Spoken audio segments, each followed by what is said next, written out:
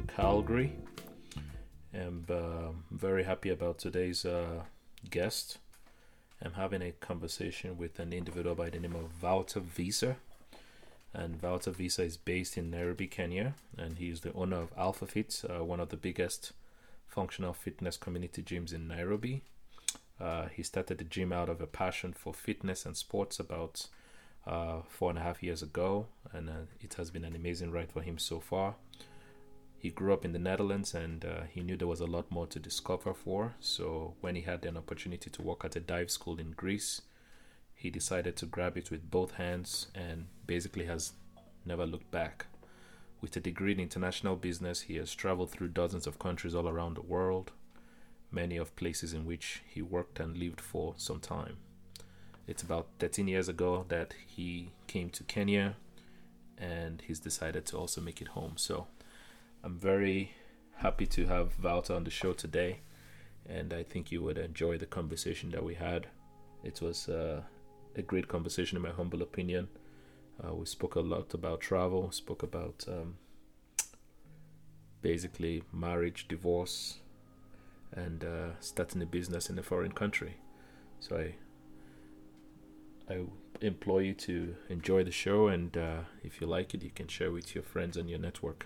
So let's bring on Wouter Visser. Before going into today's show with Wouter, I wanted to let you know that I am launching a weekly newsletter from next week, Wednesday, August 23rd. The newsletter will be called 3 Nuggets Wednesday. And how to get access to the newsletter is you can visit my website, which is www.uiukponfornancygforgolf.com, and put in your email address in there, and every Wednesday you'll receive an email from me sharing 3 things during the previous week that I found interesting and I thought might add value to the audience, which is you. Now, you can visit the website from this coming Wednesday, which is August 17, in order to put your email address in there so that you can have access to the first issue that will launch next week, Wednesday, August 23rd. I'm very excited about it, and I hope you will as well, and you see value in it as well. So there is me sharing my musings every Wednesday, and feedback is always great. As always, you can communicate with me through the Contact UI page, and I look forward to hearing from you. So let's begin the show with Wouter, and here it is. So welcome, everyone. I have Wouter Visser here with me. Wouter Visser is based in Nairobi presently. And prior to us jumping on this conversation and pressing the record button, we were talking about the state of the weather in Nairobi. It's so full disclosure, I know Wouter. I used to work out in his gym. He has a very great gym. I think if you ever visit Nairobi and you're into functional fitness or CrossFit or even martial arts, it's a place that you should definitely check out. The community over there is great. And that's one of the reasons why I reached out to Wouter to come on the show, because there was a bag I saw him wearing. And when I saw that bag, I knew this person definitely is into adventure. And as you know, we're all about travel here. We're all about business here. And we're also all about discussing failure. So, Wouter, welcome. Thank you very much. Good evening. I was going to say good evening, but I think it's just afternoon where you are. Yes, we just entered into the afternoon here, basically a few minutes ago. Yeah. Thanks for being on the show. I'm curious to have this conversation, see where it's going. Fantastic. So I basically, as you know, just always came to the gym and always said hello to you. And then if I had a few things to get off my chest, I would always share, as you know.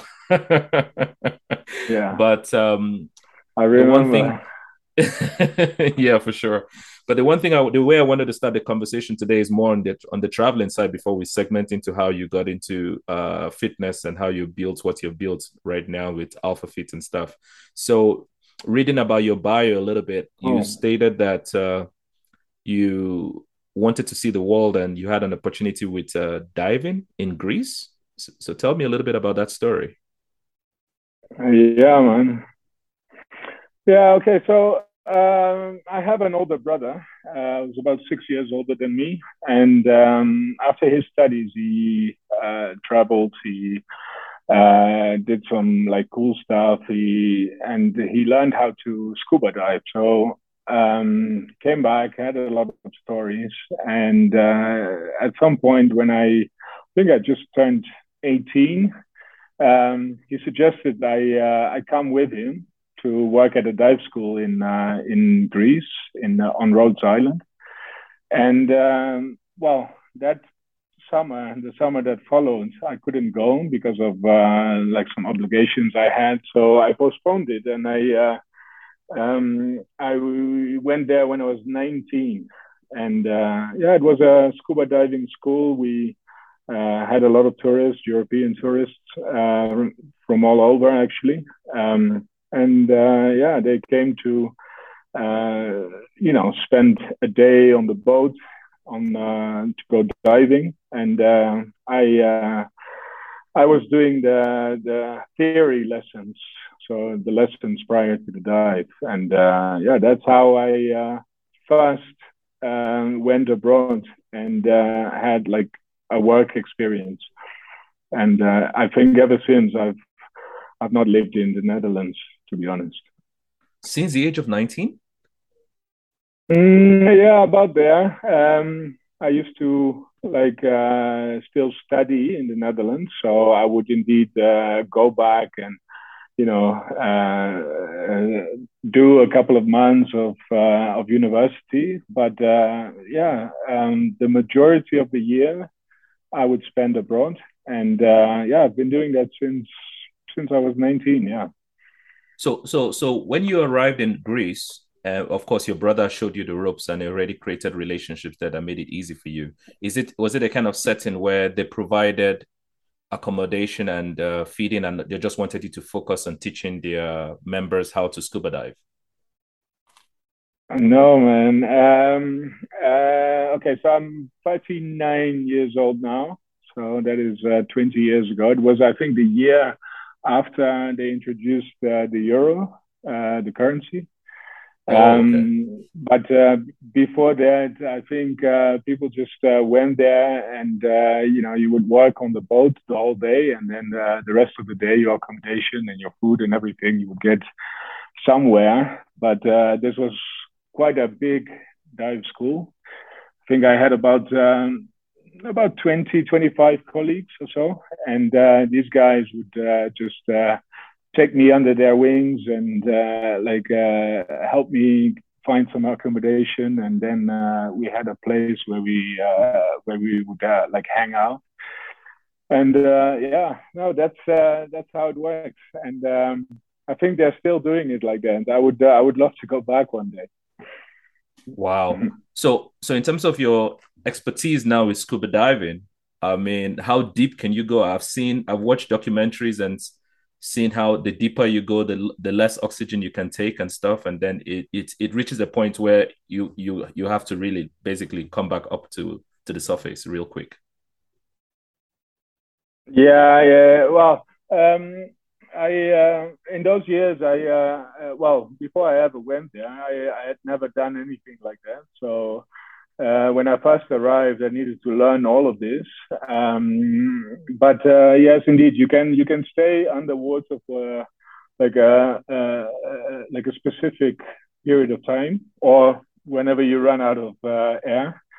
But yeah, the deeper you go, the more you have to acclimatize on your way up. So if you go like really deep, like up to like 30 meters or so, you would have to like come up in stages so that your body can get used to like the pressure again.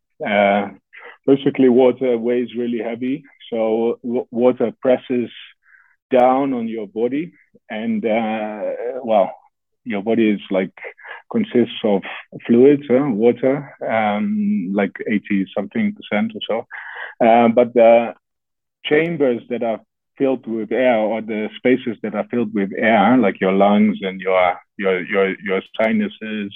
They are under immense pressure, and your blood kind of changes. There's like oxygen, of course, in your blood, and all of that has to like slowly get used to less pressure on your way up. So yeah, there's some rules involved. There's some things to take into consideration, but it's literally a different world down there, and when I first went under, I think literally I entered a different world. It was special and it was beautiful and it was something I had never seen before.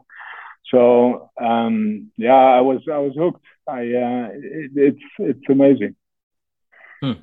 So would you say you've used scuba diving to travel? Because I mean, there's so many water bodies around the world. Is that how you have Yeah, navigated your traveling? man. Because you said you have traveled to so many countries, and I'm very interested in hearing these countries you've been and basically the kind of experiences you had. Because I tell people that travel is the best education. Oh man, it is. I think it is, and because indeed I was hooked on like scuba diving. I used to like pick my destinations or my next countries based on that. I always wanted to know whether there was some diving and whether there was like something special in those countries. And if you have a skill like that, if you are a diving instructor or a dive master, I was at the time, then and you speak a couple of languages, then even then there was like a way to have a profile online and then apply for scuba diving jobs um, all over, really. And yeah, that's what I did for some time. Also during my travels, I would like stay and work at a dive school for a period of time, so that at least I wouldn't spend so much money. Correct. Um, there's really not a lot of money to be made in those type of jobs, but you usually earn enough to to cover your rent and your food and your partying. And then if you wouldn't spend, and then often I think what I used to do, but it's not the same everywhere, but I would get like tips from tourists, and those tips would go in a separate kind of jar. And if I earned enough to buy a ticket, I would then go somewhere else, and that is what I did for some time. Yeah. So from Greece, so before we leave Greece here, I'll be honest with you, man. I know how to swim, but if my fingers cannot touch something, Hmm. then I freak out. I truly freak out. So if you don't know how to swim comfortably, I guess scuba diving is not for you. Is that a correct assessment? Not necessarily, because you don't need to be able to swim to be able to dive. Oh, okay. It's not necessarily. Well, I mean, you need to know how to move around, right? So, but you're wearing your fins. If you can like move your legs up and down, you should actually be able to move on the water, and that's all you need to do. But you know, you need to be somehow like a bit like comfortable in the water. That is definitely something. And Mm. yeah, not everybody is, and yeah, it's important that you have your breathing under control, and that you do not panic, because a panic diver is quite if you panic as a diver, it's quite a tricky situation. But yeah, no, I think I used to like take people underwater that would not even be able to like swim across like a pond or something like that. Yeah. No way. So if you Wow. ever, yeah, man. if you're ever interested to learn how to dive, even if you're not a good swimmer, you should be fine. Wow. And what is the side effects or adverse effects that would happen to you if you scuba dive to like say 30 meters and then you come up to the surface so quickly? What could happen to the body? Okay, I think there's like two major things that can happen. One is that, no, three maybe. One is that those okay, underwater, under all that like pressure, the water pressing down on the body, your all like your air air filled chambers in your body, they fill up with air that is under pressure. Let me try to explain this well. And then that air would have like taken up a much bigger space above the surface. So let's say you fill a balloon or something underwater and you would go up, that balloon would like expand, right? It gets Okay. bigger and bigger as you go up. Okay. So let's say if you would not continue breathing and you would like swim up, the same would happen to your lungs, right? Mm. And that could like potentially cause the lungs to tear or something. That would be quite a serious diving accident or problem. But what happens as well is that you have like tiny, tiny little bubbles, oxygen bubbles in your blood. They can also expand. So then you have air in your blood, or like Mm. bigger,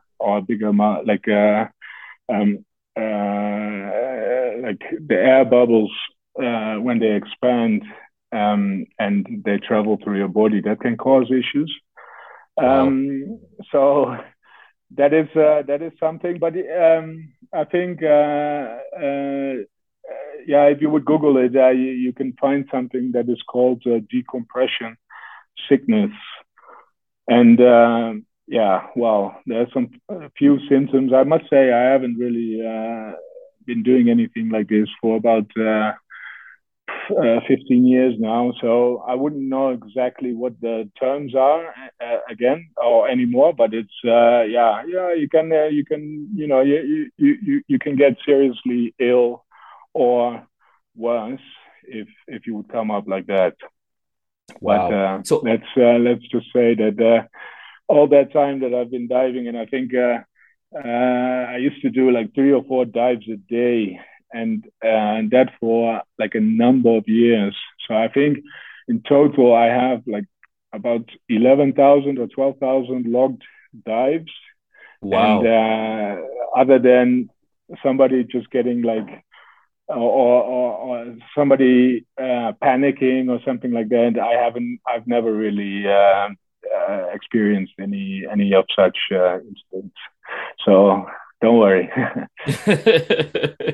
So would you say that humans studied the way fishes come up to the surface, and that is how they apply the same principles to the skill of scuba diving or diving in general and coming up back to the surface? It's well, no, I think it's because people started trying it, and they started discovering that such things could happen, and I think they then studied it and like learned more about it and so on. I don't know if you know it's quite a famous documentary maker called Jacques Cousteau or something. He's French or How do you Canadian spell? French maybe even. How do you um, spell the last name? Jacques Cousteau. uh, I would say it's French, but there's C Cousteau, C O Cousteau. U Yeah, C. Okay, something I'll like go. that. I'll Google it and put it in the show notes. Yeah, please continue.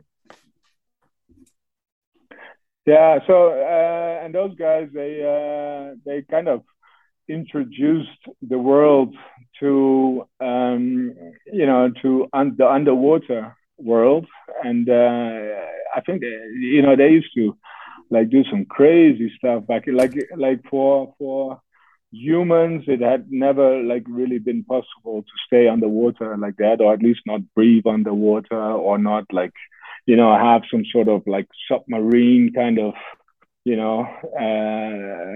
vehicle to travel in. So these guys, they used to like go down and they would like chase some big manta ray or something. So they would like swim after those mantas, and they would dive really deep and they would follow them. And then they would come up and have all kinds of weird like conditions and stuff. And I think those guys back in that day, that's when they really discovered what is what the rules are for a human to acclimatize on the water. But it's worth looking into, because it's these guys were pioneers and they did some amazing stuff. Yeah. Wow. Check it out. I definitely will, and I would actually also put it in the show notes as well. So, last question on scuba diving: with your 11,000 logs of diving, I presume around the world, where would you say is still one of the best places for you that you scuba dived in that you still have fond memories of? Yeah, I remember this question from a while ago. People used to ask me this, but the thing is that there's different places that have incredibly, beautiful things to see. If you are really into like the tropical kind of fish, the reefs, and all of that, then you would probably go to Honduras or Egypt or Australia. Where the great the bigger barrier reefs are. But I mean, I don't know. I'm really into sharks. I like sharks a lot. I used to really look for cool places to dive with sharks, and some of my best shark diving, I think, I've done in South Africa and Mozambique. Mozambique was beautiful. It was like unbelievably like overwhelming manta rays, big turtles. So yeah, it depends. It depends on what you're in. But yeah, I mean, scuba diving and being able to travel and work at different dive schools around the world was like one great experience from the beginning until the end, really. Oh, I heard you say scuba diving with sharks is like your favorite kind of experience. I mean, is this where the entrepreneurial side of you started? Because I mean, sharks, man, that's crazy. I mean, did you ever have any kind of near accident with a shark?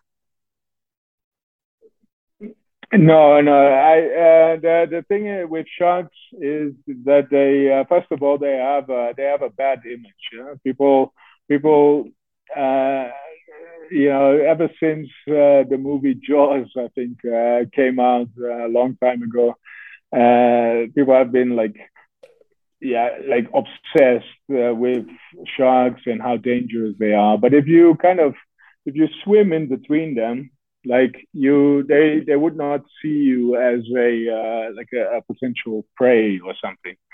So you can actually swim with most sharks, and there are hundreds of different types of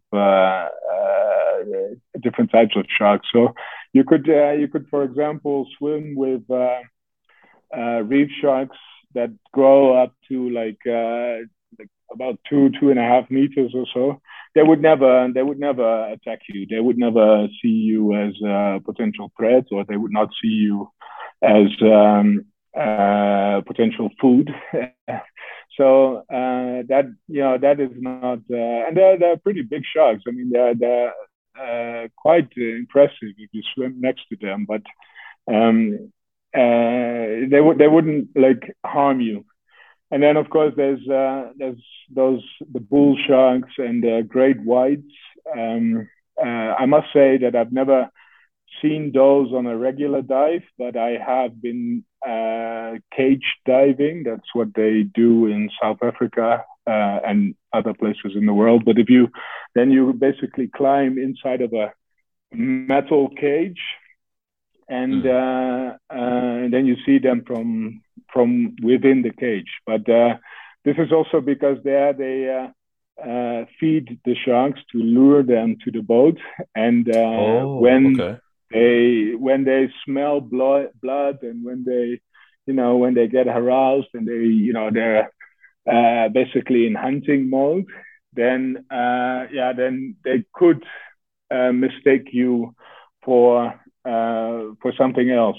So that is why they sit in the cage, and I think there's a matter of insurance and other things there that comes into play there. But otherwise, you can just you can swim with them. You can. I remember one dive in Belize in Central America, which is great for diving. And there we went out with a boat, and I think we went to like a nearby island or a nearby reef, and we jumped in the water, and within no time we were surrounded by I would say hundreds of hammerhead sharks, and No way. it was and it's unbelievably like overwhelming. It's beautiful, but these guys they just mind their own business. They don't even come close, because when you breathe underwater, you actually make noise, and these sharks, they don't like noise, so they would not come too close to you. But would you say oh, sorry, continue. no, no.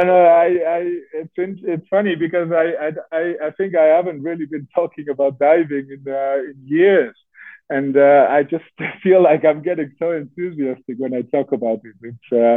It's really been a special period in my life, I think. Yeah. Wow. So would you say sharks sense fear like dogs would sense fear? And if you don't exude any form of fear with the dog will just leave you alone. Are sharks similar or they're different? I think they have similar behavior. So and they're hunters. So um, they look out for signs of weakness when they're hunting, when they're looking for a prey. But I don't know if it's fear that they recognize, but I think they recognize sweat and things like that. But the thing that they really sense really well in the water, or like can smell, I think, in the water, from like hundreds and hundreds of meters, is blood. So if you would um, maybe like cut yourself on a reef or something while you're diving, they would instantly notice. But again, they wouldn't necessarily, or not likely. They're not likely to attack you, because in most cases you're way too big for them. They're not interested. So wow. So you're saying that if you're diving and then a reef slices your body in one way or another, and you start to your body, of course, you start to bring out blood in that scenario, the sharks can start to come close to you, and there's a possibility they could attack you, or they won't attack you at all because you are not a typical prey for that type of shark. No, well, technically, in this case, you would they would be likely to, or they would be.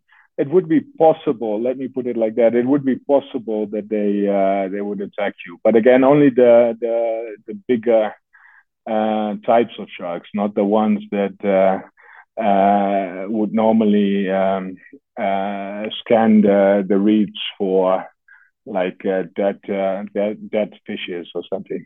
And mind you, there's a lot of sharks that don't even eat other fish or anything. Oh, like there's plenty of sharks that just feed on like small like shrimp type of like sea life, and they would just scan the bottom of the ocean, and they wouldn't even eat fish, or let alone humans. I thought all sharks were carnivores. I didn't know that sharks were also Mm, I, herbivores. yeah, but shrimps and other animals Oh, okay, are okay, what they eat. So okay. yeah, but it's not the fish or the turtles or the dolphins or humans. Definitely not. But okay, yeah, I used to like sharks, but I remember that a lot of the people that I used to dive with, like were happy to stay away from sharks as well. I think they have that kind of image. Yeah? So my last question on this topic of scuba diving and your travel with scuba diving. If someone is listening to this conversation right now and wants to experience scuba diving and has the propensity like you to like to scuba dive with sharks around, would you say there's a similar pattern to swim with sharks that is the same for all of them? Or if you come across a great white shark, you have to swim in a certain way because you might disturb their behavior and they might attack you? Because you said I remember you saying earlier that you can swim around a shark and it won't even bother you. It won't even notice you even. Mm. No, yeah, yeah. I would say that swimming quietly, minding your own business is best. And the one tip that I got when right before like the evening, I think before I first encountered some of the bigger sharks, I was told, and I think I've also learned that from like documentaries and other like sources, is that sharks have a very, very sensitive nose.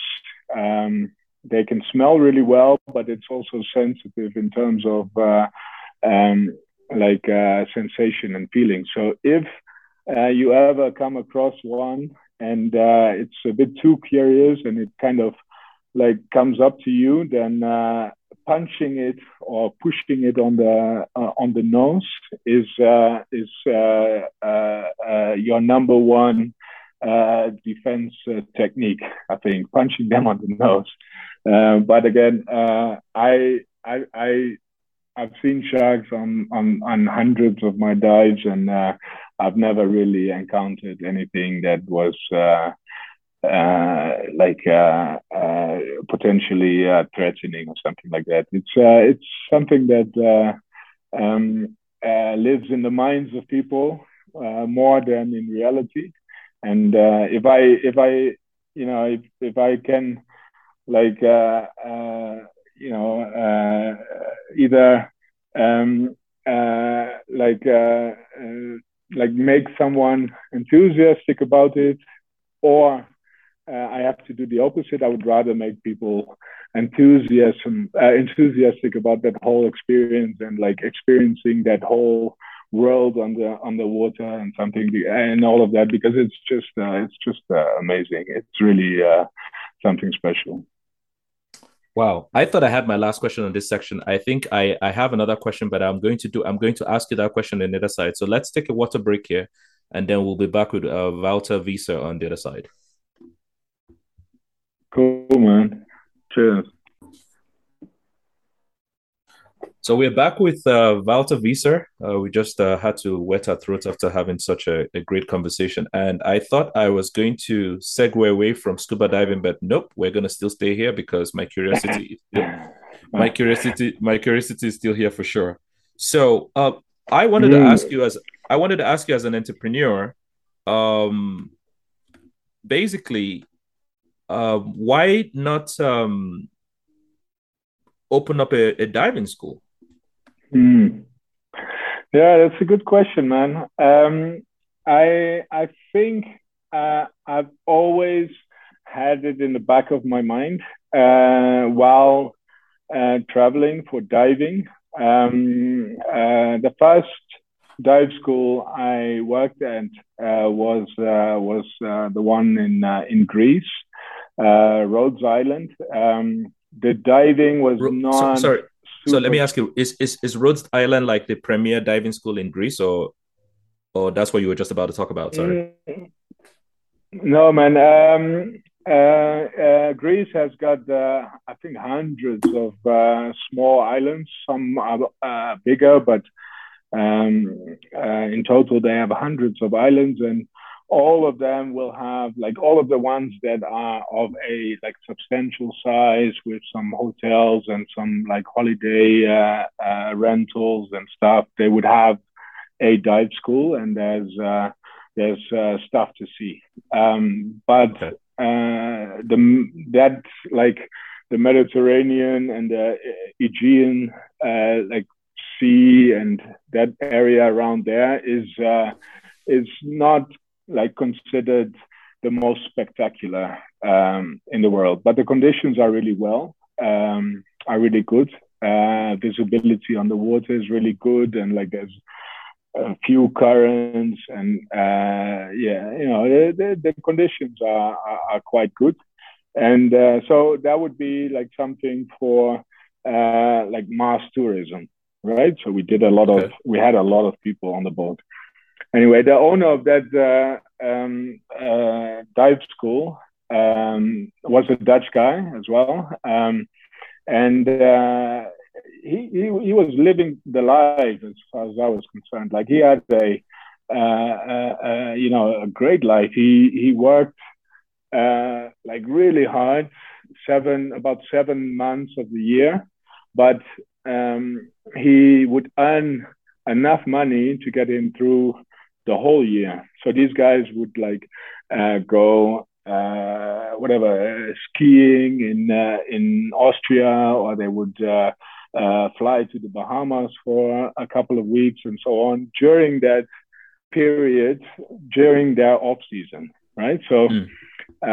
and this guy was in his late 40s, and I was 19. And as far as I was concerned, that guy was You, he invented life, like life as I thought it should be, right? I mean, I was growing up in the Netherlands, and there was some sort of expectation of like finishing your university, and then getting a job that pays well and that can sustain a family if you were going to have one, and that kind of future was not something that really got me excited, to be honest. mm. And a guy like this, like the owner of this dive school in Greece, was something that was someone that I really admired. Like the type of lifestyle that he had, and the way he was, and the way he looked at things in the world, and like that. And again, I was 19, and I was also discovering life, still am. But yeah, that was something that I wanted at the time, opening a dive school. But then I traveled around, and I went to like the Caribbean, and one of the Dutch, like one of like there's a few islands there that used to like be part of the kingdom of the Netherlands, and well, there they like Are you Dutch are you speak are you referring to Aruba? yeah, Aruba, Okay. Bonaire, Curacao, and then the Saint Eustatius, and like there's a few islands around there as well. Anyway, there they like Dutch speaking diving instructors. So I worked there for a while. and the Hmm. diving was absolutely fantastic. Especially after Rhodes and Greece, and all the diving that I had done there. I went to Curacao, and there the diving was much better, and there was more money to be made, and so on. So that's then I thought, okay, I think I will have a dive school in here in the Caribbean somewhere. Hmm. Um, but you talk to people that own dive schools, and they say it's hard sometimes, and there's corruption, and there's like the possibility that you as a foreigner owning a business over there can somehow not get a work permit anymore or something like that. So those things kind of scared me. I think I wanted to have a dive school, but I thought it was also a bit like tricky to invest in a country that is not yours. You don't have a permanent kind of residency situation, and whatever something can happen in tourism, and then you get less visitors to your dive school and so on. So I was considering all of those things, and never really found a place where I wanted to settle, where I really wanted to have my life. But I then realized much later down the line, I realized that there will always be something. There will always be something that will be challenging or will be difficult along the way. And I think it took me some time to understand that. And by the time I I knew I wanted to like own something or like build something abroad, whether that be a dive school or something else, um, was much later. Like was much further down the line. After a lot more traveling and a lot more like live experience and so on, I finally decided to do it. But I think I've been like playing with the idea ever since I started traveling. Yes. And you haven't scuba dive actively in the last 15 years, you said. Is that correct? Yeah, yeah. So All of a sudden, it ended somehow. Yeah. Um, I can't really remember um, whether. Yeah, I think there was I right before I came to Kenya. I've been here for 13 years, so like a while before I came to Kenya, I got more eager to finish my studies, to um, finish or to at least have a degree or have like something that I could fall back on. So I made that a priority, and then I then traveled for to write my thesis, and oh, you yeah, you did a soon after PhD? that sorry, my that's not the English term. My final my final uh, what is it called in English? My to finish your university in the Netherlands, you have to write a final piece, and with that that one either gets approved or not, and when it's approved, you get your degree. That's how it works. And I studied international business. Oh, okay. Um, so I traveled around to interview Dutch. In this case, it was Dutch entrepreneurs, Dutch nationals, Dutch people that grew up in the Netherlands that ended up owning businesses in foreign countries, and I wrote a report about like uh, their common challenges. So it's very much in line with what I finally ended up doing. It's just that these guys were all over the world. One was in Costa Rica, and the other one was whatever. Anyway, I did that. I finished university, and then then I basically moved to Nairobi, and there's no diving in Nairobi. So I and was there's about to some that was my next question.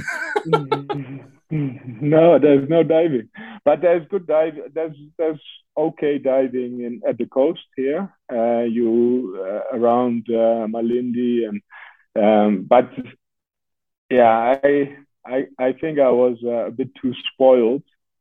I had seen the very best of diving in the world, and I couldn't really get too enthusiastic about the diving in Kenya. So I just kind of stopped and never did it again. I don't know why actually. Um, don't don't you see an opportunity to open something like that and bring that kind of expertise and excellence in a place like Kenya, considering that we have so much water body in Kenya, especially in the coastal part of it? yeah. Um, okay. I know a couple of guys that do water sports in Diani and Malindi. And there's it's very seasonal and it's very dependent on tourism, and tourism hasn't really been that consistent. Kenyans don't really dive, so you won't get a lot of like local tourism and stuff. So I just don't think there's a lot of potential for it here in Kenya. And basically, in the rest of the world, the market is quite congested. Huh? Like everybody, there's only so many places where tourism, diving tourism is like something that is sustainable, or there when it is actually like a very big opportunity, then 20, 30 people have already gone before you, and Oh, so okay. that has been something that has really been keeping me from it. And I finally opened a functional fitness gym in Nairobi. But the reason why I thought it was a good idea was because nobody had really done that yet in Nairobi in functional fitness, and but it was already kind of proving itself in the rest of the world. So it was only kind of a matter of time that Kenyans, people in Nairobi would be out there looking for a functional fitness gym. And Hmm. I saw more potential in something like this than in scuba diving, that is more like a saturated kind of market that is also quite risky. Hmm. So we have now come into Kenya after you finish your international business. What was the attraction to Mm-hmm. Kenya even in the first place? I knew you had done a study on the Dutch entrepreneurs around the world for your final exam to Mm. finish and get your degree. What attracted you to Kenya 13 years ago to come to Kenya? To be honest, right before I moved here, I had finished like a period of about 2 years of like consistent traveling from one place to the other, and so on. And Okay. I would like spend a couple of weeks or months in a country, and I would then like move to the next. And at the end of that trip, I was here in East Africa. I had done a road trip from South Africa all the way to here. So there was a So, so, German couple sorry that to was sorry to interject. When you say road trip, I've seen you ride your motorcycle. Was it a motorcycle trip or was it a car mm, trip? no, man. It was quite funny. There was a German couple who had bought a Volkswagen minivan, Oh, and okay. it was kind of something that they could convert to like a camper, like something to sleep in. So they bought something. They bought this in South Africa, and they wanted to travel all the way back to Germany. Oh, Um, wow. and yeah, and that was a fantastic. We haven't really been like stayed in touch after that, but I have always been curious to know how that ended. But we traveled. I was with my um, now ex-wife. It's a whole different story. But girlfriend at the time. I was traveling in the same direction. So we got on that Volkswagen van with them, and we traveled through Mozambique and Malawi and Tanzania, and then to Zanzibar, and then finally we climbed Kilimanjaro, and then we finally ended up in Kenya. And Hmm. well, long story short, this is where we kind of ended that part of the trip. We flew back to Europe. We were in Greece again, and then we still cycled all the way to the Netherlands, which was You a rode a crazy bicycle trip from as well. Greece? You rode a bicycle from Greece to Netherlands? Yeah, Oh my yeah. God. Basically, Wow. yeah. That was about 3,000 or 3,500 or so kilometers. It was yeah, Oh. crazy. Okay. This is a good start. This is so we had like finished our round trip, and we had tickets that brought us back to Greece. And when we were in Greece, we had almost no money left. We were broke, and we were basically at the airport, and we were looking for tickets to the Netherlands, and could only find something that was like 400 euros or something. It was a lot of money, and we didn't think it was worth it. So we um, one of us opted like, hey, 400 euros could also buy you a bicycle. Then Oh my you God. could What? for that money you could yeah, you could get on a bicycle and cycle back to the Netherlands, and with that you will extend like coming home by a couple of months.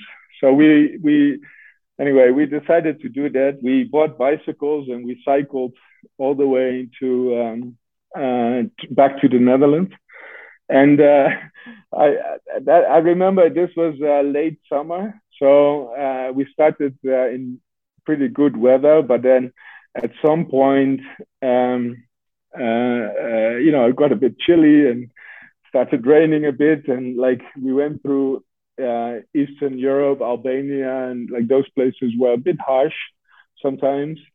And well, finally, when we were in France, like northern part of France, we things started to really look like the Netherlands. It was getting flat, and we saw those black and white cows everywhere, and like it was starting to look a lot like the Netherlands. And the closer we got, we started planning our next trip because we weren't looking forward to like coming back to the Netherlands and do those things that we were afraid of, like uh, you know buy a house, get a mortgage, and get a couple of kids and work for some corporates. That kind of future we really didn't see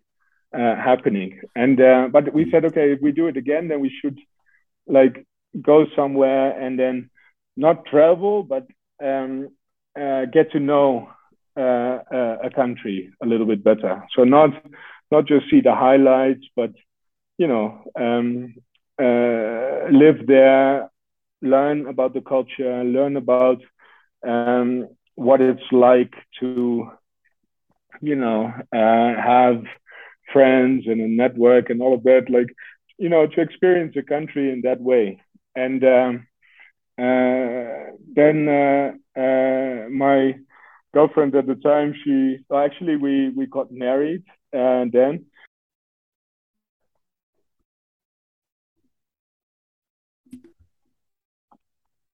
So we're back with Wouter. Unfortunately, we had a bit of a technological or infrastructure issue, and this is why traveling is important because you get to see how things are in the other parts of the world. So Dude, we're I was back. continue, but I was just thinking about this. What were you thinking about? No, I realized. I mean, this indeed was a power hitch. So something happened to the Wi-Fi, and that's why we got cut. And I was still talking. I had no idea that we had lost the connection. But I think you kind of got me until the end. And the funny thing is I was in the Netherlands not so long ago, and there was a power cut there. Oh wow. And Okay. yeah, this is something completely like normal. I don't even notice it anymore sometimes. The generator kicks in. There's a small hitch. Yeah, whatever. We continue, but I that was in the Netherlands. This happened, and everybody started panicking. And I had no idea what these guys were on about. And but that's when I realized that these guys are not used to power cuts, and we are here over They should in the capital of Kenya. they should travel more and experience that not every place is like home sometimes. Yeah, man. It's another one of those things that I always used to hate about the Netherlands, that everything was so well organized and so good, like infrastructure and roads and like trains that would like run on time and all of those things, and like everything was so predictable and good, between quotes. I always hated it. I always hate those things when and because people can like complain about such like so many things still, like everything is so well organized, and still people complain all the time, or they are like scared, or they're like whatever, and you go like, okay, go and see the world, and you will see that like whatever is happening to you right now is not a scary thing, man. Like, yeah. Anyway, that's a little side note here. But it's funny. It's funny you say that because I came back to Calgary on May 27th from Nairobi after being there for 2 years and 4 months, and it's the exact same feeling I have. And when I explain it to my friends here in Canada, because Canada was home before I decided that it's not going to be home anymore. The world is now my home. I complain to people and I say one thing I miss about traveling and being in Nairobi is I don't like being in Canada or being in Calgary to be specific. It's so sterile. It's almost like I'm in a hospital. Everything is so Mm. clean. Mm. Everything is so. It's like immediately you sneeze, they're gonna get a disinfectant to clean it. I'm just like, you know what? Let the sneeze be, man. You know, jeez, life continues. Come Yeah. on. So I think for me, Yeah, man. one of the things I really miss about Nairobi is the fact that when I used to walk and come to your gym, which was 4.3 kilometers away from where I was living, I could buy bananas on the road. I could buy Mhm. groundnuts on the road. I could buy Rolex, chapati Rolex on the road. And everything is not so planned out. Mhm. Yeah, man. And that is how you want things. Like I cannot uh, um, like imagine a life where you like take the 6 minutes past eight bus or train or whatever, and there's a provision to put your bicycle, and then you go and take the 8:06 train there, and then you arrive there at 13 minutes past this, and you carried your lunchbox from home, and and Monday, Tuesday, Wednesday, every day looks the same, unless unless it's the weekend, but the weekend also looks the same. You bring your kid to a sports Yep. club, and like I all those things, man. Like I cannot imagine that my life would ever be like that. I cannot, like, seriously. Wow, it's interesting. So let's get back to this story you were sharing because I have so much questions to ask. Especially, I want to understand. I want to understand the state of that bicycle. But you were saying that you and your girlfriend were talking and saying you wanted to not just travel anymore, but you wanted to choose a place Mm, to go, learn a new culture, build a new network. And I think that is probably when Kenya came on the radar, and then marriage also came yeah, knocking on the door, I guess. yeah. At the end of those of those travels, I was going to say, like, when we arrived back in the Netherlands, we had like survived 2 years and 24/7, and 2 years and a bit, 24/7 of being together, and so it was, and she really wanted to get married, like before anything else. So we got married, and we threw like a big party. We had like all of our friends that we had not seen for a while, like they were there, and it was all great. We had a great time. It was beautiful, but indeed, soon after we wanted to travel again, and my wife then, she was a teacher, and she really wanted to stick to, like, doing whatever she was trained to do, or like that she was educated for, and so she started applying for teacher jobs around the world, and then the Netherlands school, there's a school that is called the Netherlands School in Nairobi, was hiring. She applied, and she got the job. So and no, somehow, like, in our minds, we had ended our world trip in Nairobi. The last part of the bicycle was in Europe, and Europe was kind of close to home. So, yeah, we ended the trip in Kenya, and she was offered, or she had, yeah, been offered that job in Nairobi, and I had just finished my international business, and yeah, I'd seen a lot of potential in Nairobi, or I'd seen a lot of things happening. There was a lot of construction going on. There were like bigger international organizations. The UN was based here. There was like some companies that like do business around the world, had their like regional headquarters in Nairobi, and like things were happening, and yeah, we wanted to go somewhere for a longer period of time and get to know the country. And yeah, there was a good beach.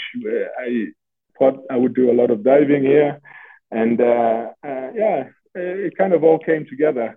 So yeah, we decided to do it and um, go here, have the security of one job, and then I was just going to find something. I was going to like start a business, or I was going to work for some other business that wanted to hire me.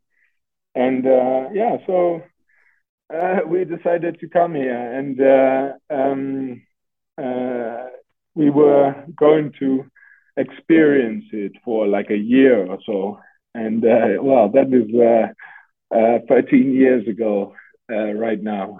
So 13, almost 14 years ago. Yes. Wow.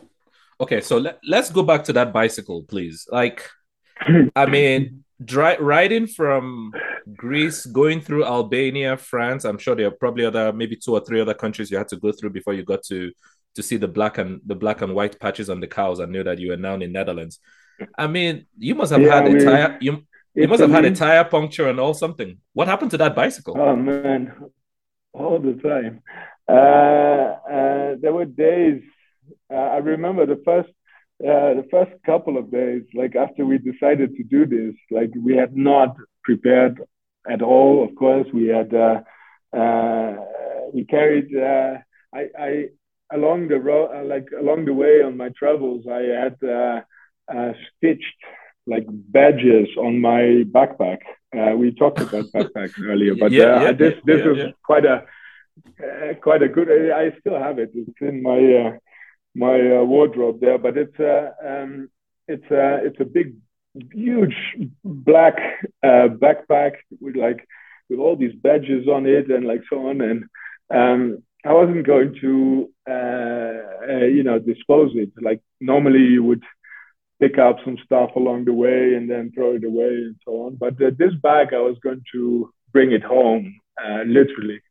And we were on these bicycles uh, with a huge backpack on our backs, and we like had our hiking boots because we also didn't want to throw those away. And well, anyway, we had no idea what we were preparing ourselves for. And then we cycled the first day, and we had like I think we had seen like two villages, like a couple of centimeters on the map away. And we were like, yeah, I'm sure you can, you can reach there. This was like day one or something. And uh, we got there and we realized that the yellow line that we had seen on the map was actually a highway, so we could not. Oh, We were cycling on the highway, but before we realized it, like we had not recognized the road that we took was leading up to a highway, and then all of a sudden we were there, and there were like dead hogs that walk around there that get hit by a car that were like on the side of the road, and we were cycling around there, and and that was a huge underestimation of day one. But right before we got off the highway, we had our first puncture, and oh then we realized wow. that the glue that we had carried like a repair kit, but the glue that was in the repair kit had already dried up, so we couldn't use it. And like we discovered almost everything on day one. And at the end of day one, I remember we were like, okay, so what did we get ourselves into? Um, but yeah, and like your ass hurts after 1 or 2 days, and like you get Yep. like soreness in your muscles, and you go like, what are we like? Are we going to do this for another 3 or 4 thousand kilometers? Wow. It was crazy. Yeah, I think we really regretted our decision in the first couple of days, but um, uh, I don't know. Somehow you get used to stuff, and like you find a way to do things. And okay, those climbs are very hard, but going down is a good feeling. You kind of like you kind of start embracing all of those things. And I think we finally took about 2 months or so, 7 weeks, something like that, to complete the trip. Uh, yeah, it was a good experience in the end. So let me ask. I mean, there was no Google Maps then, 13 years ago, probably, was there? No, no, no, So no, so no, did you did any of you have any form of map reading ability skills? no. Well, I mean, the basic skills. We learned how to do those things in school, northeast. We learned like the different countries in Europe, and we learned like how to read maps a little bit. But no, we would just go and ask for those small like those small city maps or something that people Yeah, get at their hotels. When you yeah, check in at a yeah. hotel, and like the local guide, those types of booklets we used to like pick up everywhere, and then connect them as good as we could, and that's basically how we got home. Yeah, it's interesting. It's I maybe I sound like an old man. I don't know. Uh, Yeah, geez. I mean, I actually thought you were in your 40s before you mentioned your age here when on the show. So yeah. if I were to ask your trip from South Africa to uh I think Tanzania, that's where you took the flight to Greece, correct? No, here in Nairobi. Nairobi. Okay, so you joined Yeah. that German couple in the Volkswagen vehicle that they converted to like an RV, and you guys drove from South Africa to Nairobi. Mm. Then you took a flight to Greece. That's part one of the trip, and then part two of the trip was Greece trying to go home to Netherlands, and flights were too expensive, and you're like you guys bought the two bicycles. Which of those two trips, which was the one that you could say was the one that was crazy? Well, okay. This even before South Africa, uh, we we were traveling. This whole thing lasted like for more than 2 years. So the first part we traveled around in Europe a bit, and then we went to Costa Rica, we went to Honduras, we went to Belize and Mexico, Guatemala, all those countries. Then to Southeast Asia. We spent about 7 months or so Southeast Asia, from Indonesia all the way to Vietnam and Cambodia and Thailand to China and finally Hong Kong. Well, and then flew to South Africa. So that was a whole trip again.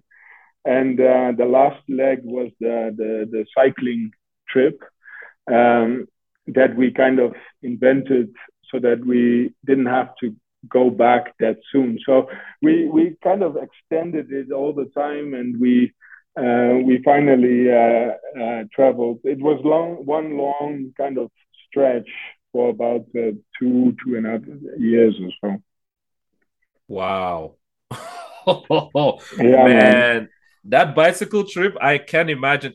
Okay, as a man, you made it, you got to Netherlands and you got married to this woman. Would you say the riding from Greece to Netherlands made you realize I think I can do life and build a life with this woman in terms of teamwork?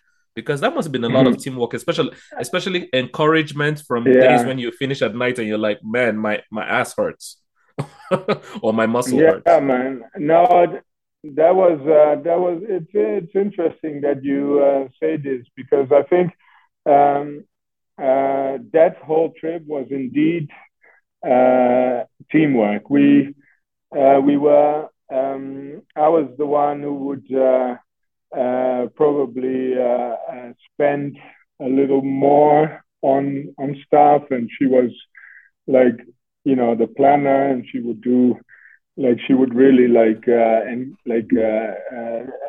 walk an extra block along. Like this whole trip was, of course, a lot of traveling and sleeping in lodges and stuff. And she would always like walk a bit further to save a couple of dollars, and and I would be in charge of other things, and yeah, that was a good a good long experience uh, to find out that that we were a team and that we could do stuff together. Yes, it's interesting that you say that because currently, about 2 years ago, we separated. We at the start of the pandemic, and like after a period of you know having very young children, we came to a point where we had kind of grown apart, which is yeah funny because um, uh, like earlier on in our relationship we were pretty tight like that. So yeah, but anyway, that's a story for another day maybe. I was about to ask a question, but if you're not comfortable wanting to stay there, then we can segue No, away. no, no. No. Go ahead. But it's it's a story like we arrived here in Nairobi about 14 years ago, I think, with the two of us, and then we had three children here in Nairobi. Life was good here, and we were like, I had a good job. Haven't really talked about that yet, but I had a job. I had like a good salary, and we had like done all the traveling. So we were like, okay, so it's probably time to have kids. So we got three kids relatively short after another because here the weather is great, and you have nannies that you can have in your house. Like we were like, really enjoying all of that. And um, finally, about yeah, halfway through the pandemic, and when um, we had like really suffered financially, and we had already separated uh, shortly before that. My ex-wife and my three kids, they moved back to the Netherlands.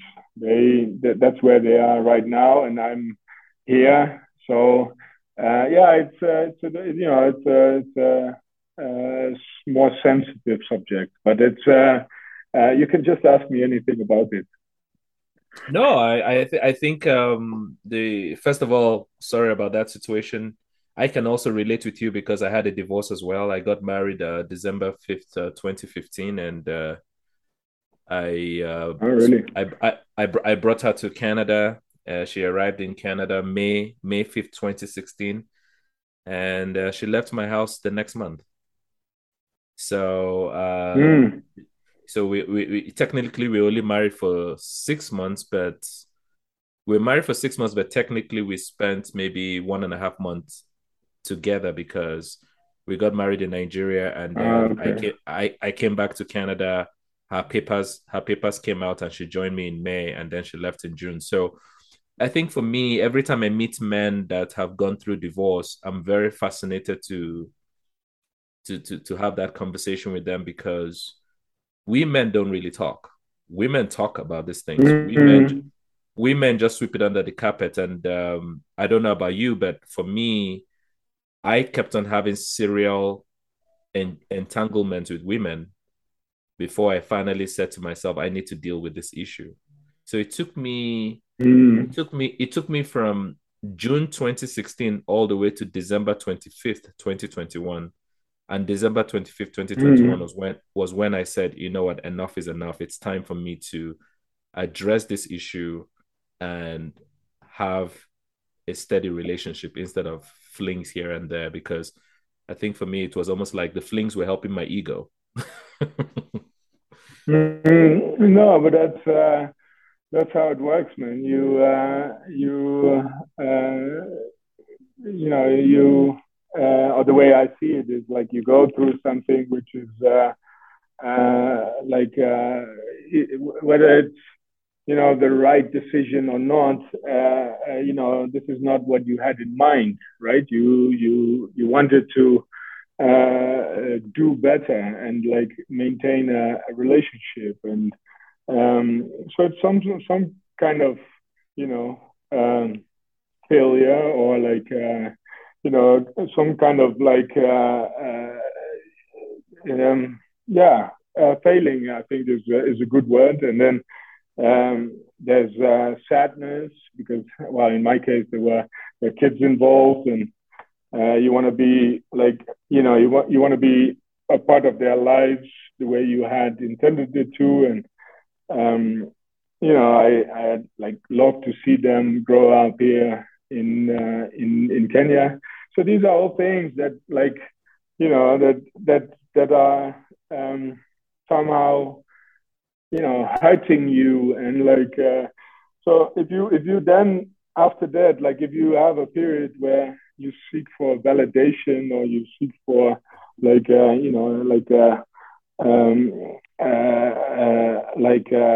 um, some sort of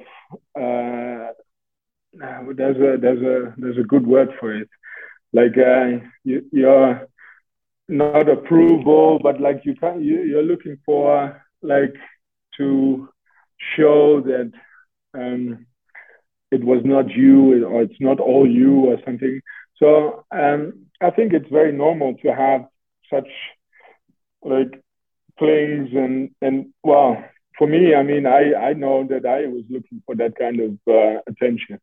But um, I heard about your like ambition to get married again, and I think if anything, like what I've learned so far is that when you have new relationships, or like even with friends, but if you start dating again or something, then you're way more intentional about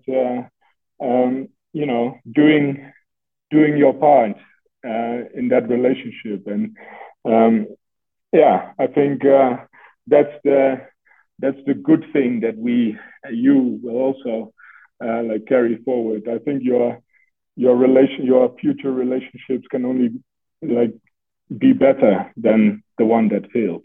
I don't know if that makes any sense. Oh yeah, it does. And I think if I may ask, if it's okay for me to ask you, do you think you want to get married again? Um, well, okay, I got married. Okay, my culture, in my like in the Netherlands where I'm from originally, that's like marriage is um like um it's very much like tied to the type of life that people had a couple of decades ago. So young people, the new generation, doesn't really get married, or they don't really see the benefits of it. It's often more of a like financial kind of commitment than a proof that you are going to spend like that, like you're going to have a relation. Like children, for example, are a stronger bond than marriage.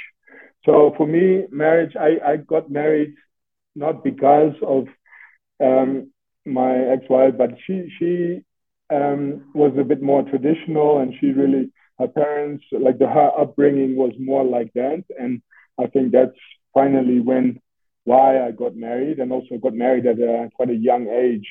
Right now, I don't really see like the benefits or something. The ceremony and the promise that you want to like spend the rest of your life together is beautiful. But and I would see myself doing that again. But the actual marriage, and like the the the like sharing um, your finances and so on. I think I'm a bit I've changed.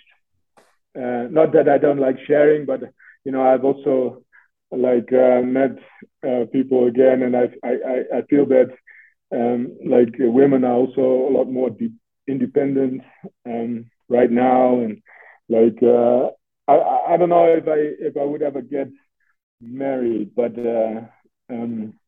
I would definitely like to build a relationship with someone that can last for the rest of my life. Yeah. Almost like a companionship in a way. Yeah, exactly. More than like more, um, yeah, like uh, a relationship that you both really want and that nobody is dependent on. If that makes any sense. Mm.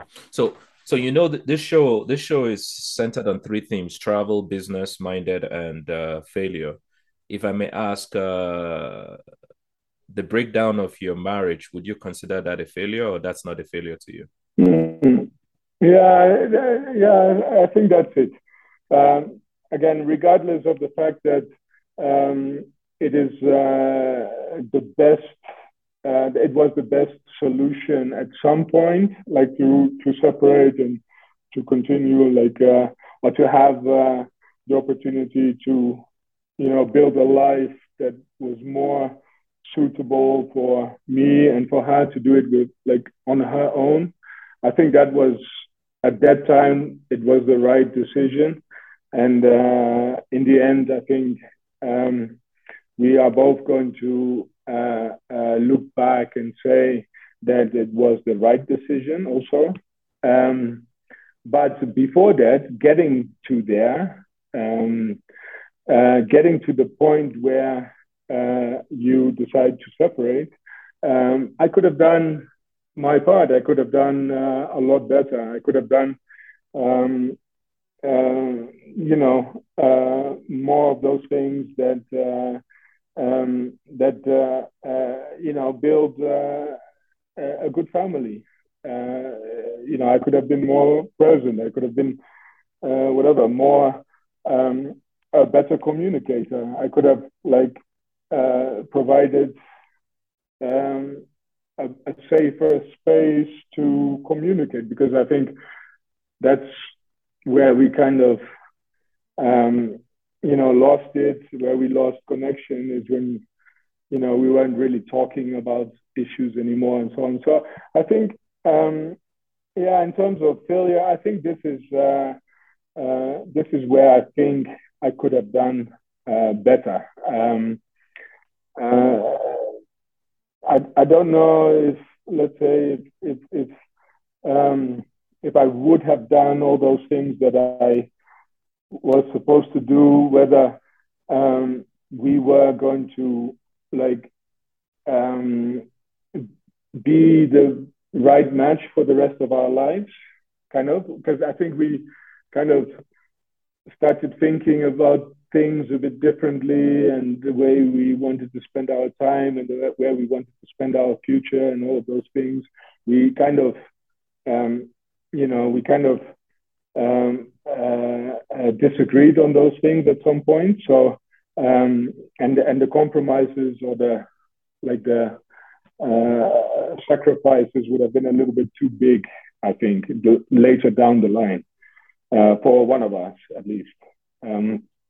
So, yeah, failure that maybe we didn't like, that I didn't do those things that I could have done, but in the end, I think it happened for a reason, I think. Mm-hmm. So, Wouter, you've been so generous with your time. I thought by now we would have wrapped up this conversation, but honestly, I would like to just have one more part through with you. So let's just go into a water break now, and then we'll come back on the other side. Cool, man. All right. So we are back with Wouter again. This is probably our third water break. Who would have known that we would have had such a great conversation so far? So Wouter, thank you so much for your time, and for just at least Yeah, really man. sharing your story with our audience.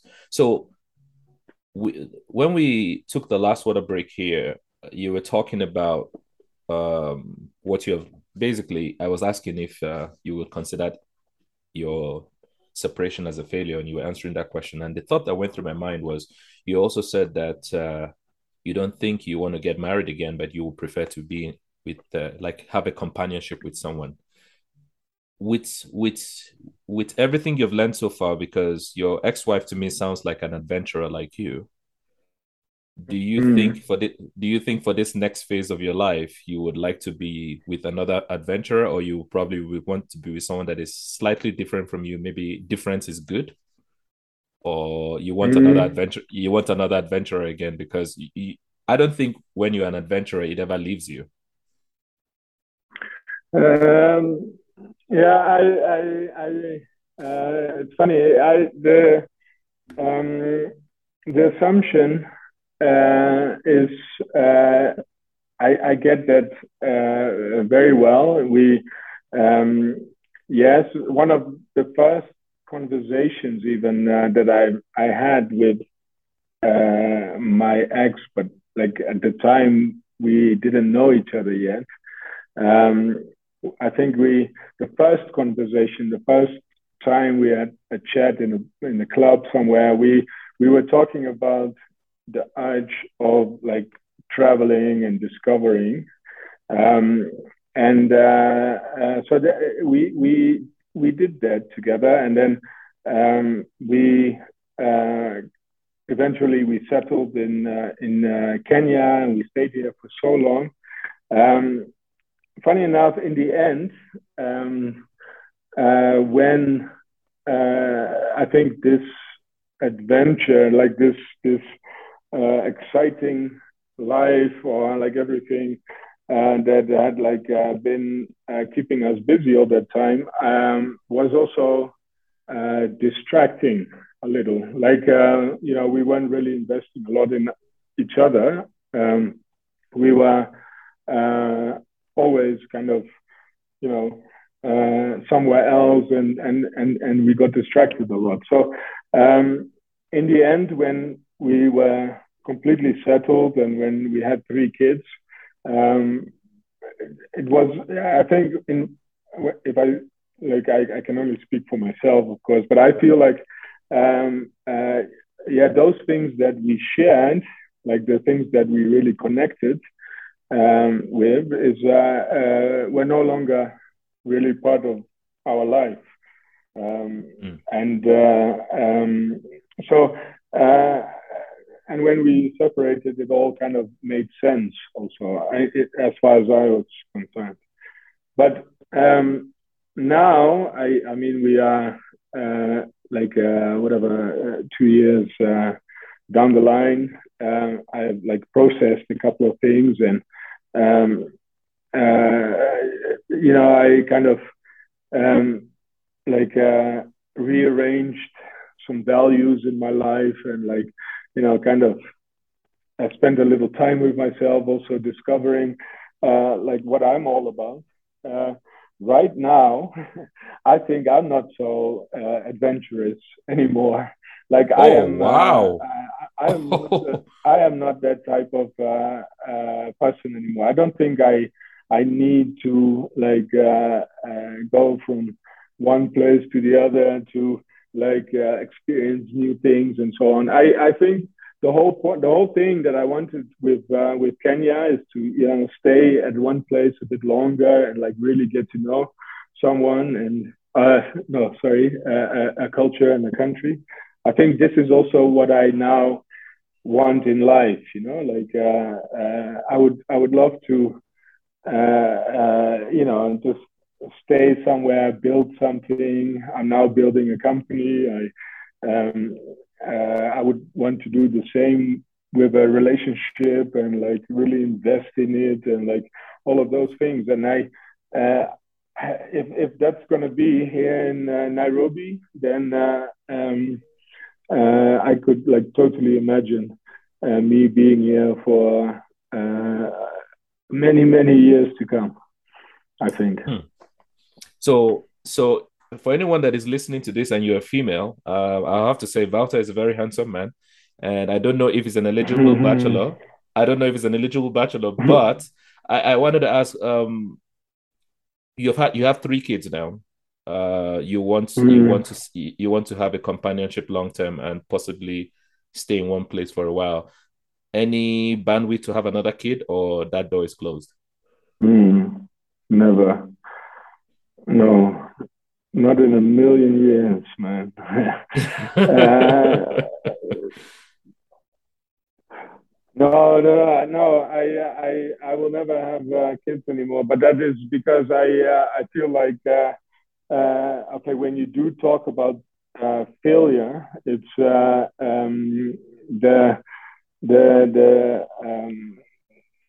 growing up with like in a Western like society, Christian a Christian dominant uh, culture. You grow up with the idea that like you have a mother and a father and a bunch of kids, and marriage is also kind of in the same line.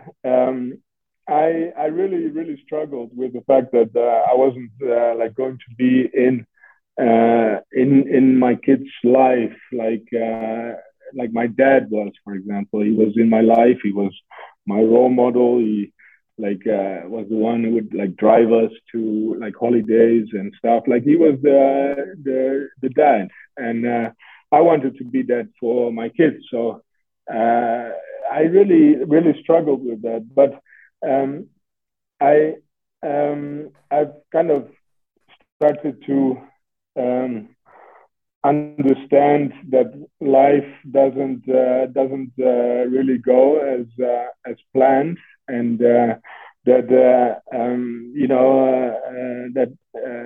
everybody um, has their own life and has like some. I don't want to like sound um, like egoistic or like I don't know how, but like right now I think if I would be happy in Nairobi and my kids grow up in the Netherlands and I have a business that allows me to spend like to travel often and spend time with them and so on. I can like kind of live with that arrangement, and I think my kids will also see that that I care and that I want to be in their lives and so on. But if I would now start another family with young kids and start from scratch again, and then divide my attention between kids that all depend on you and all of those things, like no, that whole thought scares me so much that I think I will never ever have kids again, and I just want to be a good dad to the ones that I already have. I think that's much better for everyone involved. I think.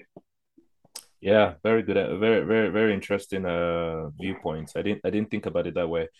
My last question on this topic, and then we'll segue to AlphaFit, which I really want to Mm. understand that story. Any of your three kids, any of them have affinity with Kenya at all, or no? Oh yeah, man. Yeah, very much. They were all born here. My firstborn is a boy, Seth. He is 11, Oh, okay. and so he lived here for almost 10 years. Um, and yeah, his sisters are a bit younger, but they were also born here. Yeah, I mean, I think they, had got a really good foundation in life here in Kenya, and they've learned a lot of things, and they were really attached to it also. So every time I go to the Netherlands, we talk about like the people that they know here. They obviously know the company, the yeah, AlphaFit. So we talk about those things, and yeah, I think they really like live with Kenya in their minds, and I would love to, you know, bring them here and like take them here on a holiday again and such things. And I think they would really appreciate that. Yeah. Yeah, that's really cool. So, how did the opportunity with AlphaFit come about? All right. So let me not give a whole long introduction, but okay, I have had two other jobs here in Kenya. First, I worked for a flour exporting company, and then I worked for a consultancy in infrastructure. And yeah, all that time I was just living and working from Nairobi. I loved going to the gym. I never really saw a gym that was like, the ones that I would go to if I visited the Netherlands or something. Um, so I was working, but I was also going to gyms, and I saw that they were getting busier, and the gym wasn't that great. But and I remember one time I had asked my regular driver just to count how many people went to gyms that already existed, and I was like, hey, that's a lot of people, and the gym is not that great, and um, yeah, there's this thing called CrossFit that is like picking up momentum around the world. I was like, hey, I think if I would like bring CrossFit here or like functional fitness, if I would bring that here, then I think it would do well. I mean, there's a market for it. So I asked my colleague from the flour company that I had worked for, and then I asked my then boss. I was like, "Yo, do you guys like see that same potential, and would you like to like invest? Because I feel like I wanna do this, but I'm looking for partners." Anyway, they jumped on board, and while I was working for that consultancy, I was kind of building the plans for AlphaFit. And yeah, then February, 4.5 years ago, February, what is that, 98? Yeah, we opened AlphaFit, and yeah, there You had mean been you like a mean bit you of a mean buzz going on. 2018? 2018? 2018, Okay. sorry. Yeah, yeah, What yeah. did I say? Like You said way 90, way back, yeah, no. you said 1998. Yeah. Sorry.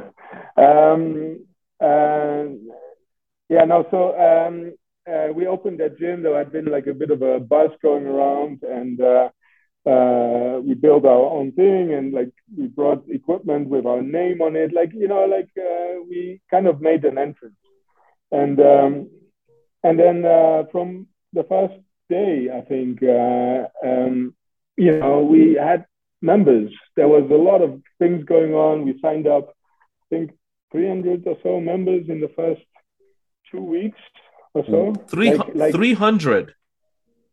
Yeah, like it was Wow. That's amazing. ridiculous. We had a promotion. We said that people could get like a lifetime discount if they like signed up early and whatever. So, and then I was still working somewhere else, but this had like you know hit the ground running, and I told my boss, who was also an investor in AlphaFit, I said, I think I should go there full time. I should like work for AlphaFit because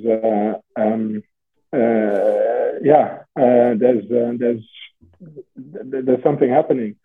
And well, that is now 4 years ago. I quit my consultancy job, and I basically I stopped my expat salary, with all my benefits and health insurance and all of those things to become a business owner full time. Yeah, And and that and was how a big decision. and how has it been so far making that kind of decision? Especially especially not having all those Mhm. benefits that you had before. Yeah, well, uh, at first I had a bit of savings still, and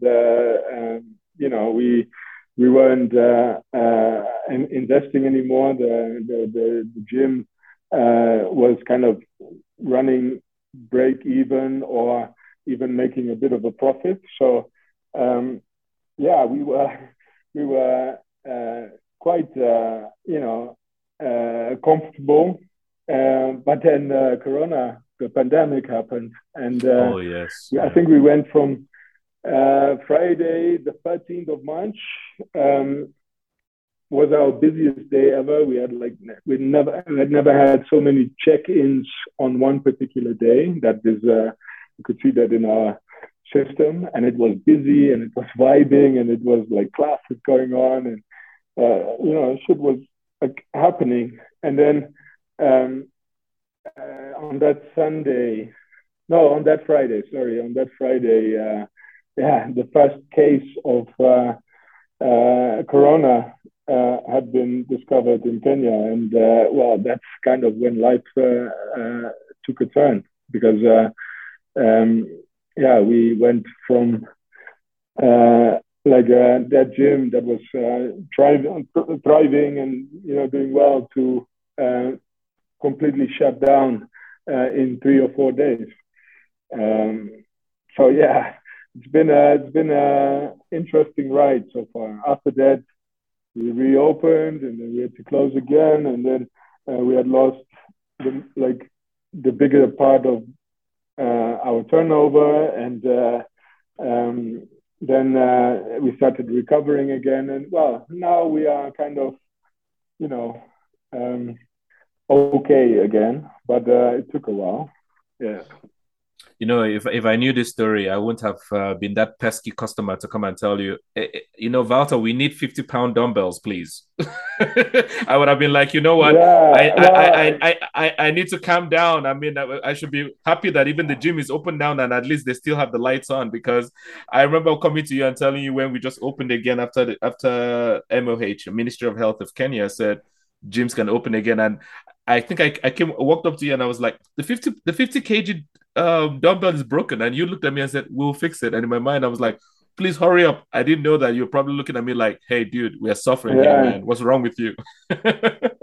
Yeah, no, it's funny because it's in those. I think everybody also, experienced things in a different way. I found this a particular a very stressful period, and we lost a lot of money, and I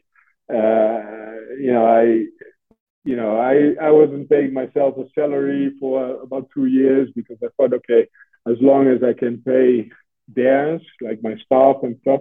And then you would have like somebody walking in who was not affected at all. They would just come and like their whatever job was still going on and so on, and they were like saying, well, I paid for my membership, and uh, I it had like been frozen, but I was on holiday when you like reactivated accounts, so I would like to have those 5 days back or something. And I was like, I don't, I've spent all your money already. I just want you to like I just want you to renew your membership, please. I can't give away more like grace periods and stuff. Like yeah, so no, it's interesting because and also how people like lost everything and really made it a point to at least pay for their gym membership, because if they would also lose that, then they would like lose their sanity, because that's like the place where they um, they come to forget about all their worries. So yeah, and it's a community gym. I mean, you've been there, so are you um, like you don't just come there to work out. You also come there to socialize and stuff. So people brought all their stories to all their experiences to AlphaFit, and I was experiencing stuff myself. And well, the divorce that I mentioned right before that. So yeah, I must say it was an interesting period. Yeah. Yeah, you're very right. Even during the pandemic, I'm very happy I was in Kenya during the pandemic than in Canada because Canada Mm, shut Canada shut down the gyms very, very strict. And even when they opened, mm, even when they opened, they had a limited number of people that had to come in, and then you had to wait outside waiting for somebody, and then you had to wear a mask mm, as you're walking out. So you're very right that Alpha Fit, even if I was losing a lot of income, I would still look for that 7,000 shillings somehow to pay mm. because because Yeah, but that is it. it was my Yeah. sanity indeed. It was really my sanity. So Mm, the other question I want to ask you was the porch. There's if of course the audience that is listening to this have probably somewhere in Papua New Guinea or Fiji and listening to this conversation. Now, if you come to Alpha Fits, one of the things that I really liked about Alpha Fits was the fact that it had that porch where you could sit down and the Wi-Fi extended all the way there. And then for someone like mm, me, I always had my coffee and I always had a chapati with me, and I would read a book, read something on my iPad, drink my coffee and my chapati, and then I now go work out. Was that design intentional? Because a lot of gyms, even around the world, don't have a sitting area for members or customers, or not yeah. even not even customers. I used to see people used to come there and just park their car and sit down there. So it was almost like was it something you thought about, or was it an afterthought, or how did that come Mm, about? Because I feel as if that's what really has created the community in AlphaFit. I might be wrong. yeah. Well, no, you're right, and it's definitely been very, very, very intentional. Um,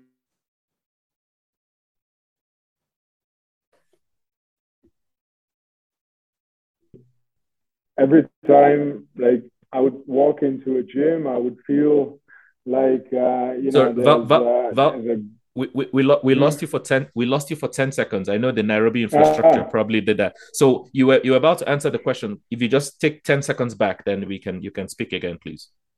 Uh, yeah, I was saying like that it was very intentional to have that space where people can sit together, vibe together, and chat.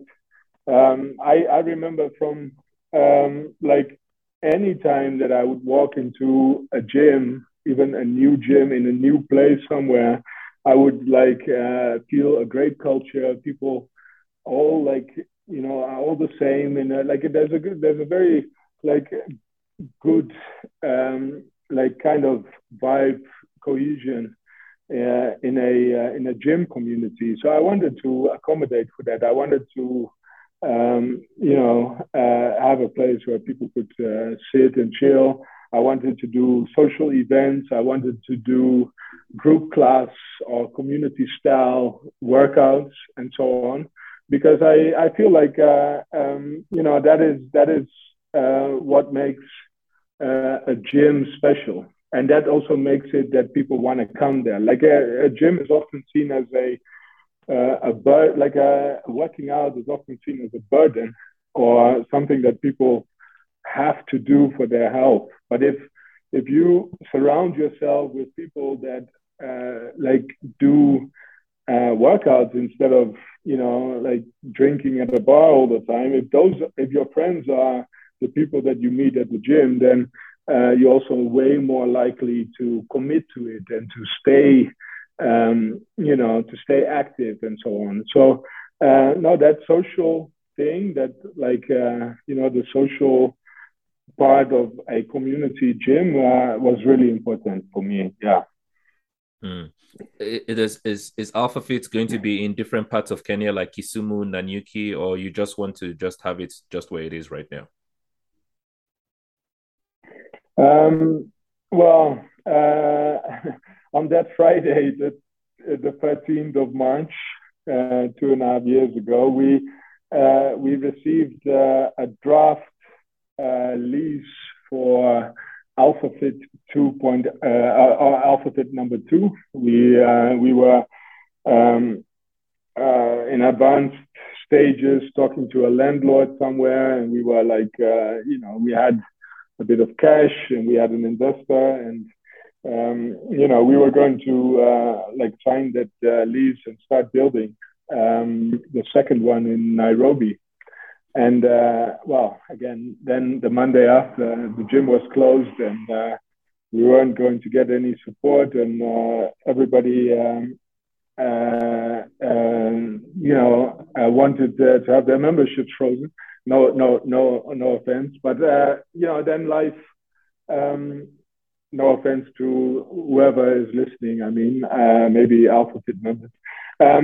But life was different. So we kind of stopped all those plans. And then,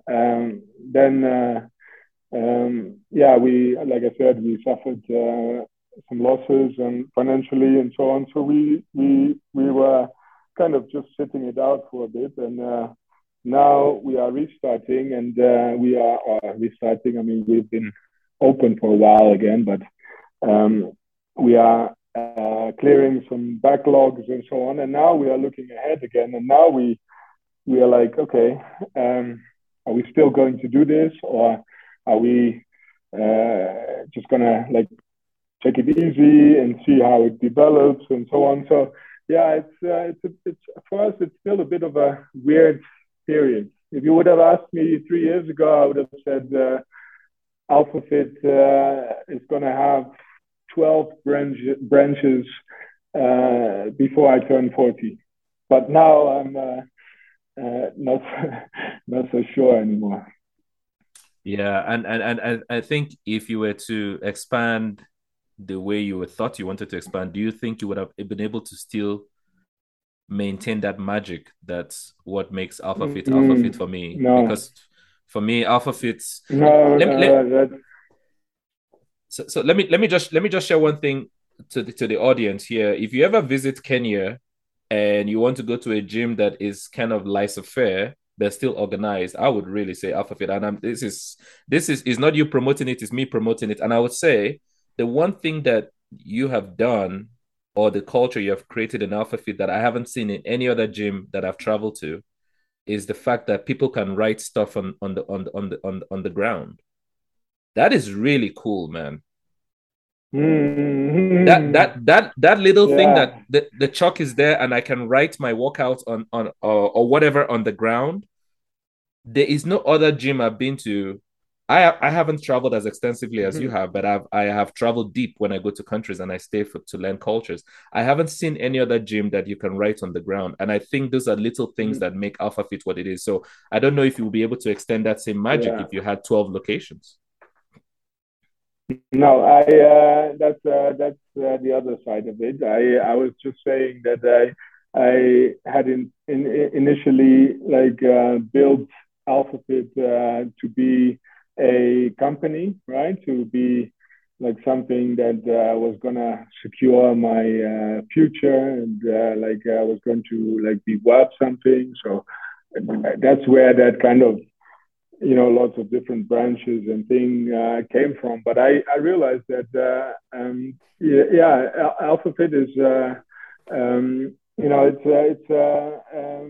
you have to put in a lot of love and attention to make it Alpha Fit, to run a community and to have people, so many different people feel comfortable there, and organize events. And there was a gala that we did not so long ago. Such things you could not do if you had a chain of gyms. And I think that's indeed the special thing about Alpha Fit right now. So I don't know if I still want that, if I still aspire to have such a company, or maybe something that can make money. But Alpha Fit is too dear to me, I think, to commercialize it like that right now. So yeah, it's kind of it's kind of the opposite of what I just said before. But yeah, that's how we started. And right now, I feel like we should just keep it the way it is. Maybe a bit more profitable, but otherwise, yeah. Yeah, yeah. Wow.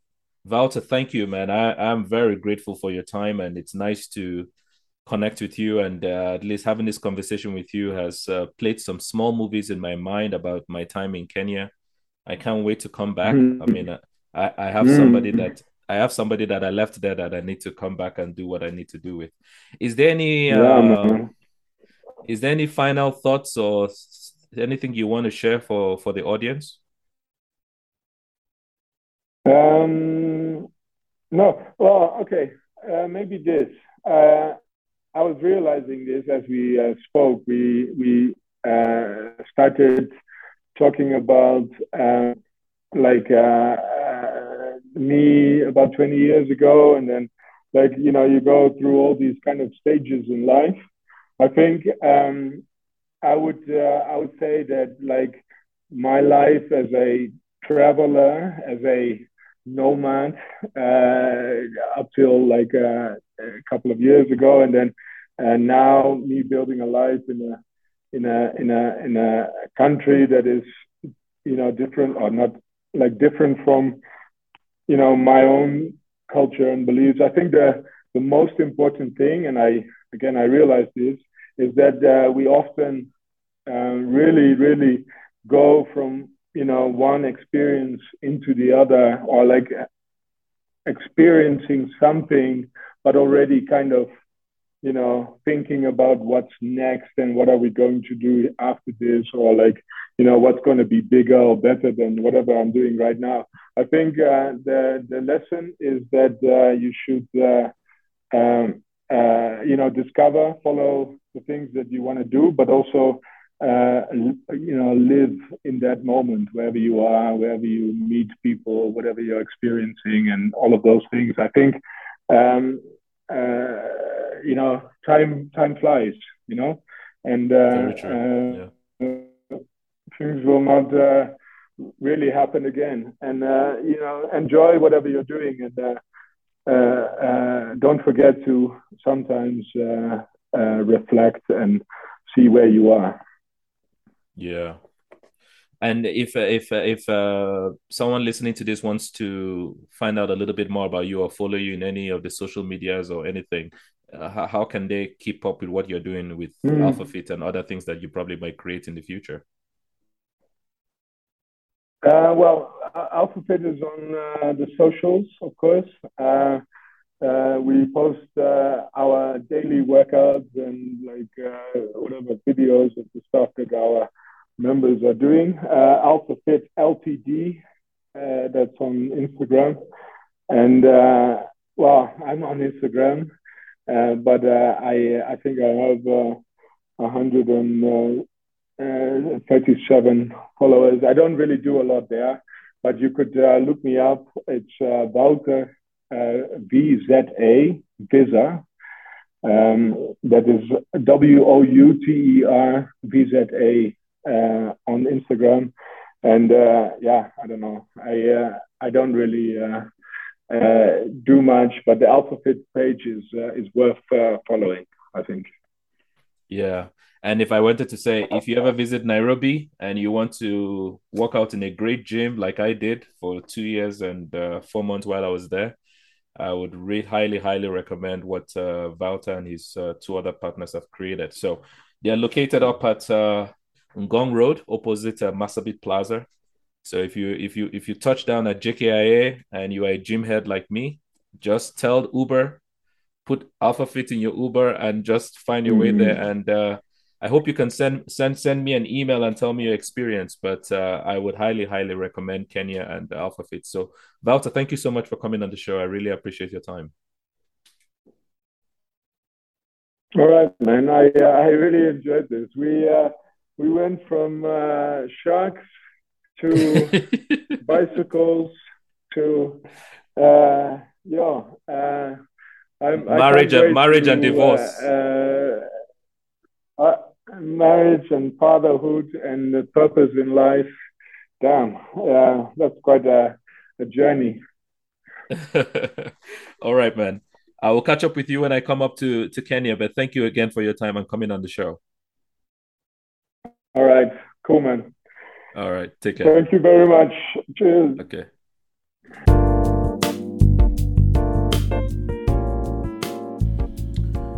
Wow, that was an amazing chat with Wouter. Learning about scuba diving and sharks and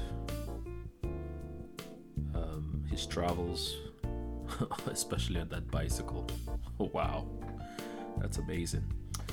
I want to thank Wouter for coming on the show. I hope you enjoyed that conversation. I hope you were inspired, especially to realize that even if you don't have enough money, you can still create an adventure by buying a bicycle and riding to your country of destination. If you enjoyed today's episode, I will encourage you to please share it with a special friend of yours.